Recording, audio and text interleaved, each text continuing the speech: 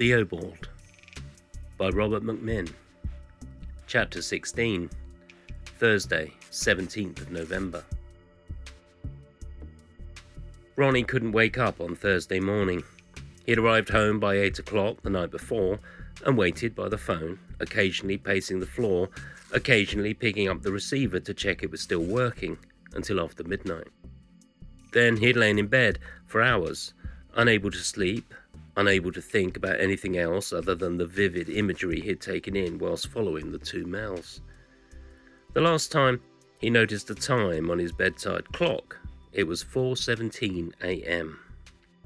His alarm went off at 6, but he slept through it. Finally, at almost 9 o'clock, his phone rang. Eventually, the sound penetrated his foggy mind, and he stumbled from bed to answer it. It was Sukhjeev, from the office. "Were you planning to phone in sick again?" she said, without introducing herself. Sukhjeev? Yeah, what time is it? "Nearly past the time when you'd be officially absent without permission." Shit, pass me through then. "No need. I told Moonies you phoned before he got in. You still achy?" Yeah. Thanks for doing that.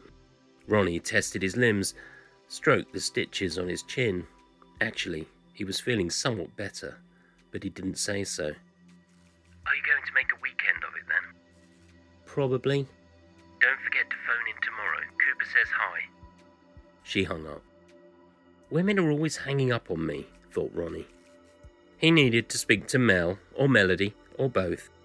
He also needed to know if it was really safe to go back to the office, even if he did wait till Monday. He walked out to the phone box again and was about to dial Melody's number, the only one she'd given him at least, when he had second thoughts and decided to call from a different phone box.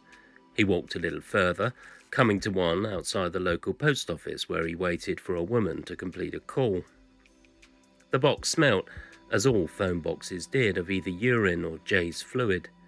He held 10 pence upright in the coin slot and dialed the number from the church leaflet. Again, there was no reply. He decided to try to speak to Mel and dialed the office. When Rowena answered, he fed money into the box to the sound of the pips and then tried to disguise his voice when he asked to be put through. "Can I speak to Miss Roberts, please?" Rowena just said, "I'm afraid she's not in the office today," and cut him off. Of course.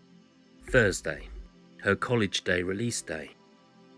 Ronnie walked abjectly back to his flat, collecting his mail from the box on the way up the stairs.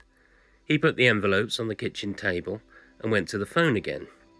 This time he dialed Mel's home phone number, just in case she had stayed home instead of going to college. Her dad picked up and Ronnie asked to speak to Melanie. "I'm afraid she spent the night at her boyfriend's house. You'll have to try later," he said. Ronnie sat looking at the phone. Her boyfriend's house? There was nobody else he could call. He would have to wait to see if she picked him up for the meeting tonight. He went back to the kitchen and put the kettle on. While he was waiting for it to come to the boil, he looked through the pile of mail. There was a bill, 2 items of business post, a leaflet and a postcard. He flipped the postcard over to see who it was from.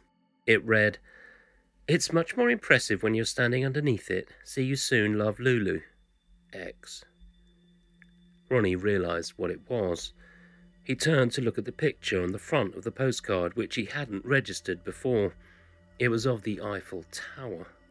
The small print on the back of the postcard confirmed it was completed in 1889 for the Paris World's Fair. This meant run. Ronnie scrabbled through his kitchen drawers looking for the meter cupboard key, cursing himself for not finding it before, when there was less urgency. Finally, he found it and dashed down the stairs to the basement of converted townhouse his flat was in. He unlocked the cupboard with shaking fingers and found a brown intra-office envelope attached to the inside of the door with masking tape. He ripped it off. Inside was a bundle of French franc notes, a car ferry ticket to Dieppe from New Haven, a birth certificate and an Irish passport. Both official documents were in the name of Ronald Collins.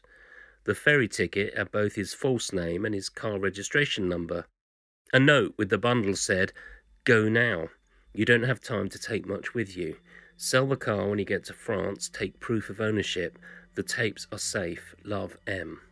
X."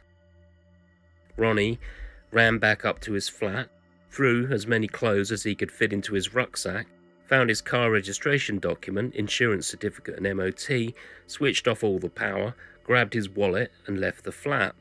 He was about to slam the door behind him when he thought about his guitars.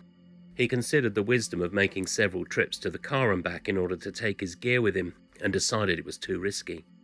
He went back inside, picked up just his acoustic guitar and its travel case, and left the rest behind. It was 11:11 a.m., Thursday, 17th of November, 1983.